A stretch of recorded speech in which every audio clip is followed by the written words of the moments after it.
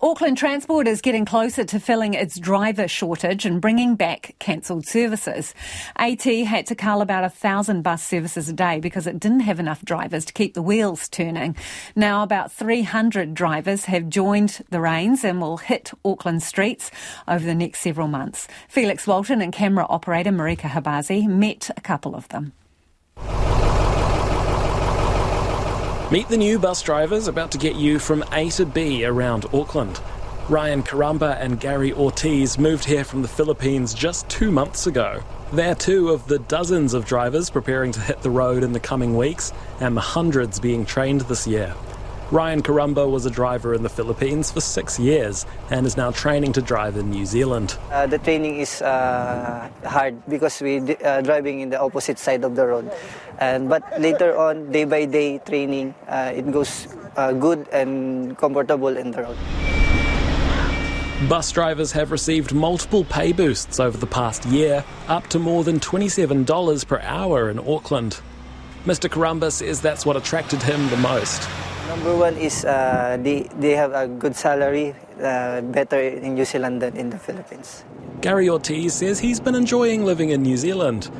Though he had to leave his family in the Philippines, Mr. Ortiz hopes New Zealand can become a new home for them soon. I attracted here because New Zealand is a very good country, very quiet, and I think it's better to live here with my family also. Ryan and Gary will be learning from drivers like John Harvey. He's been a bus driver in Auckland for 38 years. They're very experienced. It's just getting them used to driving on the other side of the road, which obviously takes a little bit of time.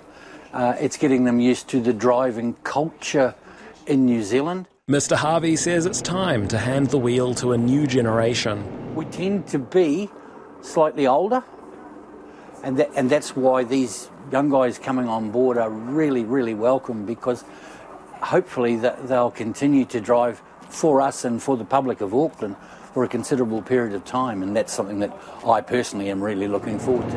AT was short about 560 drivers, and after its hiring blitz is still 227 short.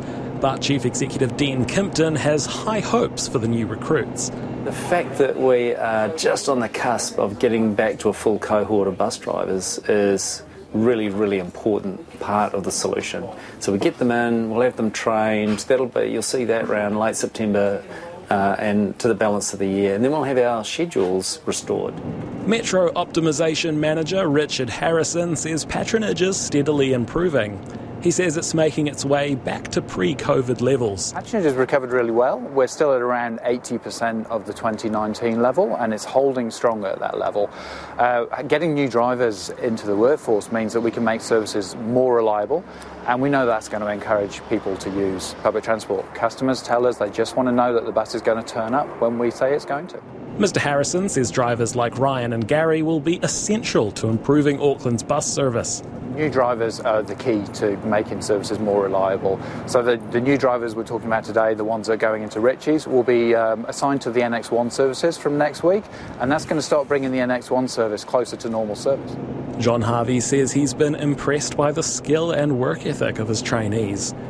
I'm at retirement age. I'm actually past retirement age, and I'll continue for a little while, but eventually I'll have to give it away. Gary and Ryan are looking forward to getting on the road and helping get Aucklanders where they need to be.